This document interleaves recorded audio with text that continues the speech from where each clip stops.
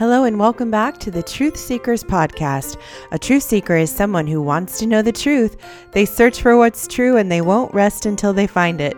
I am a truth seeker, and if you are too, then you've come to the right place where we will search for truth each week in the stories of the Bible.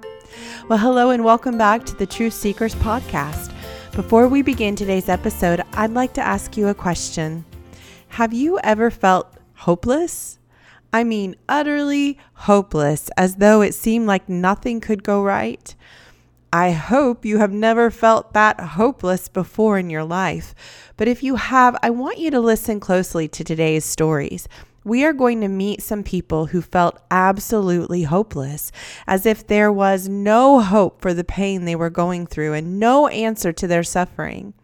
They had no hope until they met Jesus.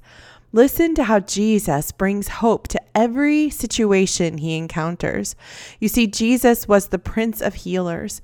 He entered the homes of both poor and rich, and everywhere he went, he left gladness and rejoicing as a result of his wonderful healing touch. Now, there was living in Israel a poor old man. Things had gone hard for the poor old man ever since he first felt the pain in his hand. He could remember the day it began. Then, as weeks and months had passed, it had got worse and worse until his finger joints were all stiff and he couldn't bend his wrist. Later, his hand had gradually shriveled up until he could not use it at all. This meant he could not work, so he had lost his job and his income and had even had to beg for food. He had asked the doctors to help him, but they did not know how to treat a withered hand. They had just told him he would have to put up with it for the rest of his life. It was all very sad, and it felt hopeless. The man felt without hope. Then one Sabbath day, he went into the synagogue in Capernaum. As he took his seat, he hid his poor, crippled, withered hand under his robe where no one could see it. He did not like people staring at it out of curiosity. Then he prayed the prayer under his breath he had prayed so many times before. Dear God, help me. Surely God, Jehovah, the God of Abraham, Isaac, and Jacob, surely you can help me. Please help me. Suddenly, he became aware that for some reason or other, he had become the center of interest in the synagogue.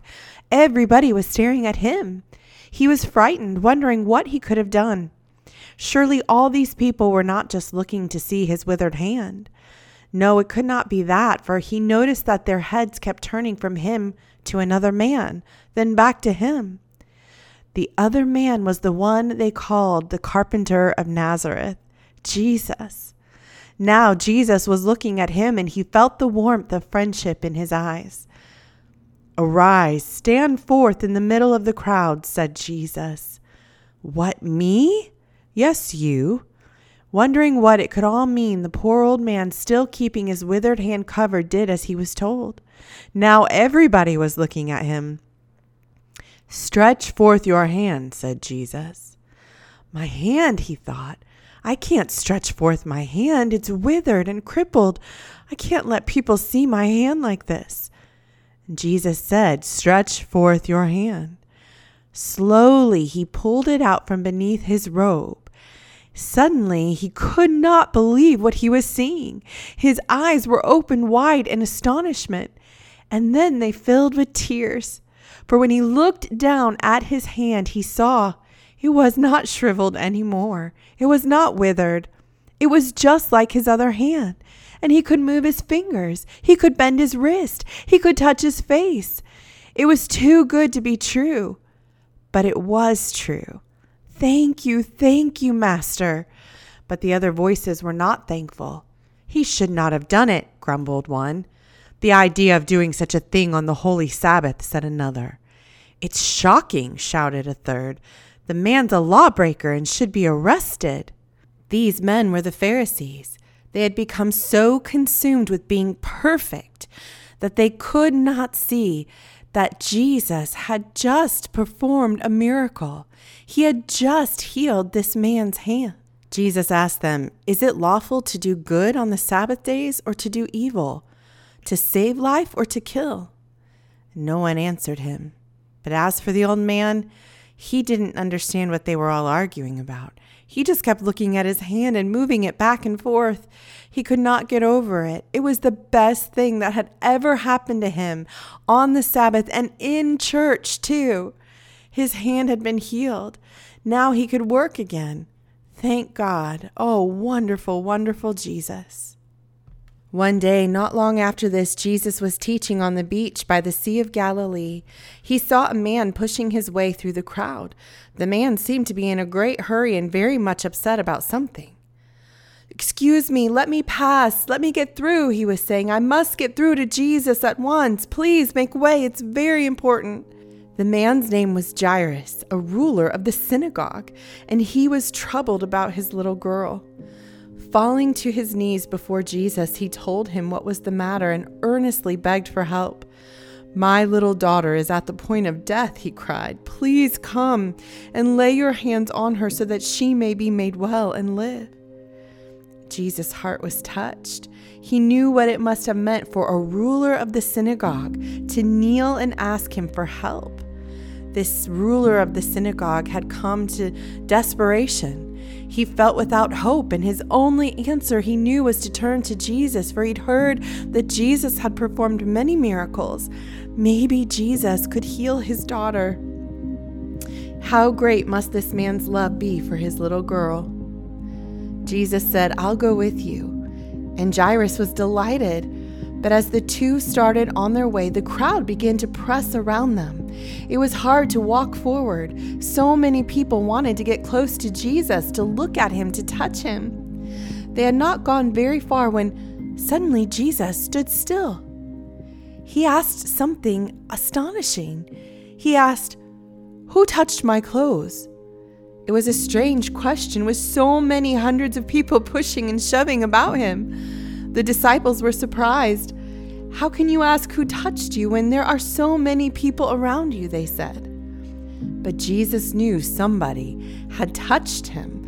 Somebody in great need had reached out and touched him. Somebody whose faith had already drawn healing power from him had touched him. He looked around. Then he saw her. There she was. There was no mistaking who it was. Tears of joy and thankfulness were running down her cheeks. Jesus understood. He smiled at her while she fell down before him and told him the truth. She had been sick for 12 years, she said. All this long time she had gone from one doctor to another without getting any help. She had spent all of her money, her life's work of money, on doctor's bills, and still the bleeding from which she suffered continued.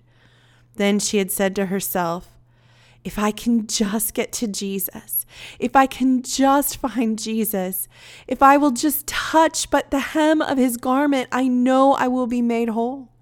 And so she did. She had touched him. It was only a light touch on the very edge of his garment. She had not meant to trouble him, for she knew he was so busy looking after all the other needy people. But then all of a sudden she had felt better. Just like that, she knew she was healed. Her wound had been healed. The bleeding had stopped. She knew it for sure.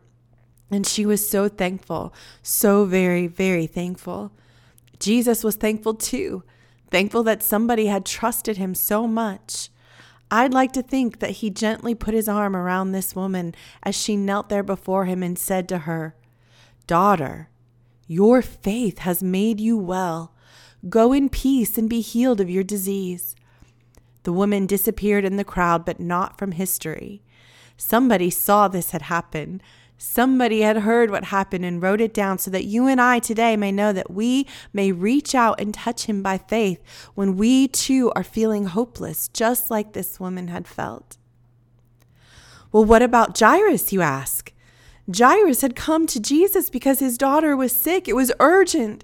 And here Jesus had stopped to speak to this woman. I wonder what Jairus was thinking in the moment. Was he worried? Was he concerned? Was he wondering if Jesus would hurry? Was he wondering if it would be too late? Well, sure enough, while all this was going on, Jairus was standing by, patiently waiting to get back to his dying daughter. Please, he might have said, do come soon. She may die any minute. But then, suddenly, a messenger appeared. A messenger pressed through the crowd, bringing news to Jairus that his daughter had died, that it was too late. Your daughter is dead, he said. Why trouble the Master Jesus any more? People around said, oh no, and began to say how sorry they were. Poor Jairus just stood there, too overcome with hopelessness to speak. I'm sure tears rolled down his cheeks. He had loved his little girl so much, and now it was too late. If only Jesus had moved forward, if only Jesus had hurried a little bit faster, would he have been there in time to save her? Jesus looked at Jairus, not surprised by anything. He looked right at Jairus, straight in the eyes, and he said, Jairus, do not fear, only believe. Then he began to walk straight towards Jairus' house. I wonder what Jairus was thinking. Where's he going? Why is he going to my house? It's too late. There wasn't much use of his going there now, Jairus thought. What could Jesus have meant? Don't be afraid, only believe. His daughter was dead. What could he do now? What could anybody do except bury her? The crowd tried to follow Jesus, but he asked them kindly but firmly to go away. It would not be proper for so many people to visit a home so full of sadness. Peter, James, and John could go with him, but no one else. As the little group drew near to Jairus' house, they saw a strange sight. Many of the neighbors were trying to push their way through the front door, but could not get in. The place was crowded with people. Some were friends of the family, some were just sightseers wanting to see what was going on.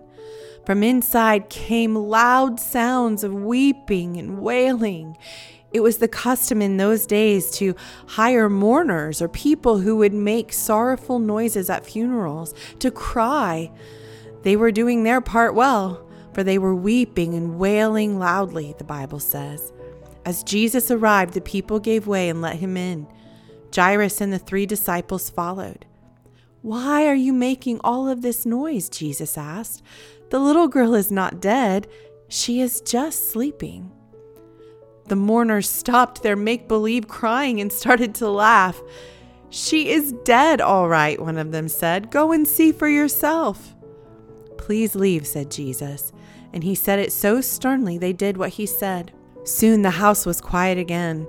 Then Jesus led Jairus with Peter, James, and John into the room where the little girl was lying so white and still upon her bed. I can't imagine what it was like for Jairus in that moment, to walk into that room and see his little girl dead.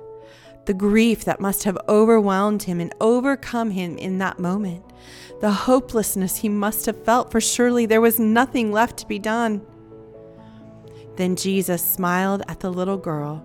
He came near to her, looked down upon her, and he said to her, Little girl, I say to you, arise, get up. Jairus could not believe his ears. What was happening? It was just as though Jesus said, it's time to wake up. And suddenly she did. She woke up right then and there. She jumped out of bed just as if she had never been sick. I wonder if she ran over to her father Jairus and said, Dad, why are you crying? But the tears were all over now. There was much rejoicing to be done. The Bible doesn't say what was said between Jesus and the little girl, but I'd like to think she gave him a big hug and said, Thank you, Jesus. Thank you for bringing hope back to our family. Dear Truth Seekers, what truth do you find in today's story? Let me share something with you. Whenever you read anything in the Bible, especially about the life of Jesus, one of the most important questions we can ask is, what did I learn about God in this story? What did I learn about God from reading this scripture? What do we learn about God from hearing these stories today? Well, we know that Jesus was and is God's Son. So we know he is a reflection of God the Father. We know that whatever Jesus did points to who God is. And by reading these stories and learning these stories, I learn about God that he is a God of hope.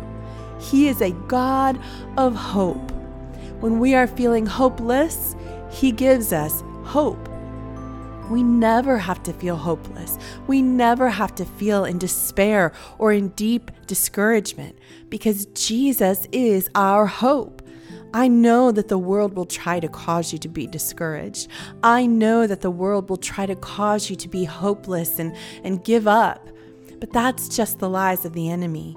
Yes, we can look around and see there are a lot of difficult things happening in the world. There are a lot of bad things that do happen in life. But Jesus came so that we could overcome, so that we could be more than conquerors, so that we don't have to be defeated by the things that happen to us in this life, that we can be victorious and overcomers, that we can walk through the hardships of life and the struggles of life knowing that Jesus is our hope, that He gives us hope in all things and that He is returning one day and He is going to make all things new and all things right again. That is our hope. So friends, if you need hope today, look to Jesus. He is your hope. If you'd like to read today's story in your Bible, you can find it in Mark chapter 5, verses 21 through 43. Let me pray with you before we go. Dear Heavenly Father, I thank you that you are a God of hope, that if anything we've learned about you from these stories today, it is that you are hope. You give us reason to hope. You give us reason to look up and be excited because you are coming again. You give us strength to walk through hard times. You give us joy when there is suffering. You give us peace when there is worry. Lord God, we thank you. We thank you for your hope. And Jesus, today we look to you as the author of our hope. We ask that you would fill us to overflowing with hope, that even when things around us may look hard and difficult and sad, that you are with us. And because we have you and we have your Holy Spirit living in us, we also have hope. Thank you for your hope, Jesus. In your name we pray. Amen. All right, you know what time it is. It's time to read some reviews. This review says, awesome podcast. This podcast really changed my life. I understand and love all of it.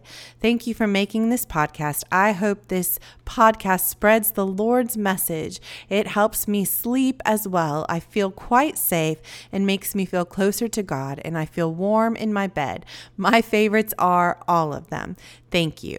And that is from Annabelle, who is 10, and she said she wrote that by herself. So thank you, Annabelle, for writing that review for me all by yourself. Thank you for leaving that. All right, this next review says, hi, my name is Victoria with 2 siblings, Arthur and Ava. We love your podcast. We've only listened to a few and it's perfect. Well, thank you that even though you've only listened to a few, you already think it's perfect. So I love that. So thank you, Victoria, Arthur, and Ava for listening. This review says, this podcast is truly a gift. My kids and I are on our 3rd or 4th time through. We listen each night as they fall asleep so they can be listening to the Word of God. And they said, thank you. Well, I love that you are also listening to it each night before you fall asleep, getting the Word of God deep in your hearts. Thank you for that. And this is from Bella or Isabella. She says, I love your podcast so much. I listen to 4 a day. That's amazing. Thank you, Isabella. Thank you for leaving that review. This message came in from Jill. She says, we listen to your podcast on the way to and from school. Lena asks for it regularly, and I find myself learning from them as well. Thank you. And Lena, who is age 6, says, we really love God and we really love the podcast and we really love that you help me learn about God. Well, thank you, Lena, and thank you, Jill. She says they're from Lowell, Indiana. So thank you for that message. All right, this message is from Serena. She says, Dear Sherilyn, my kiddos wanted to send you this encouragement. We listen to your podcast each night before bed. I am constantly recommending it to friends when they remark about the depth of my children's biblical knowledge. You are truly a blessing to so many. Thank you, Serena. And this comes from Josephine. Josephine says, my name is Josephine and I am 6 years old. My favorite Bible story is David and Goliath, but my new favorite one is Jesus on the cross. I like listening to your podcast because they help little children learn about the Bible. I have listened through your whole series 3 times. Love, from Josephine. Thank you, Josephine. And this one says, my name is Chakoti and I am 7 years old. My favorite Bible story is David and Goliath because it teaches me that I can be brave a lot. Like when I am at school and when people are bullying or saying mean things, it helps me be courageous and tell my teacher. I like listening to your podcast so I can learn more about the Bible. Love, from Chakoti. Well, I love that these stories and that the Bible and God's word, Chakoti, is giving you strength and courage, and that he is with you in all things, helping you fight every battle that you face. So thank you so much, Serena, Josephine, and Chakoti, for writing in. I love that. This message states, hello, our names are Abigail and Elijah. We are 6 and 3 years old. We live in Ohio and we listen to your podcast every night before we go to sleep. I, Abigail, have been asking my mom to write a letter to you for a couple of months. I love that you teach me the truth of God's word. My favorites are David and Goliath and Queen Esther. Your podcast is a blessing to my family and I love you. Well, thank you, Abigail. That is so sweet. And I love that you love the podcast. Thank you for listening. And Elijah says, I, Elijah, like that you teach us to obey God. My favorites are when God made the world and God's city because it's so shiny. We have listened to all of your current podcasts and look forward to hearing more. Thank you again for pointing us to God's truth, Abigail and Elijah. And Mom, Danielle, says, thank you. You are a blessing to my family. I'm thankful I came across your podcast many months ago. They have richly blessed me and my kids. Well, thank you, Danielle. Thank you, Abigail and Elijah, for writing in. All right, everyone, that's all for today. Thank you so much for joining me, and I look forward to our time together next week.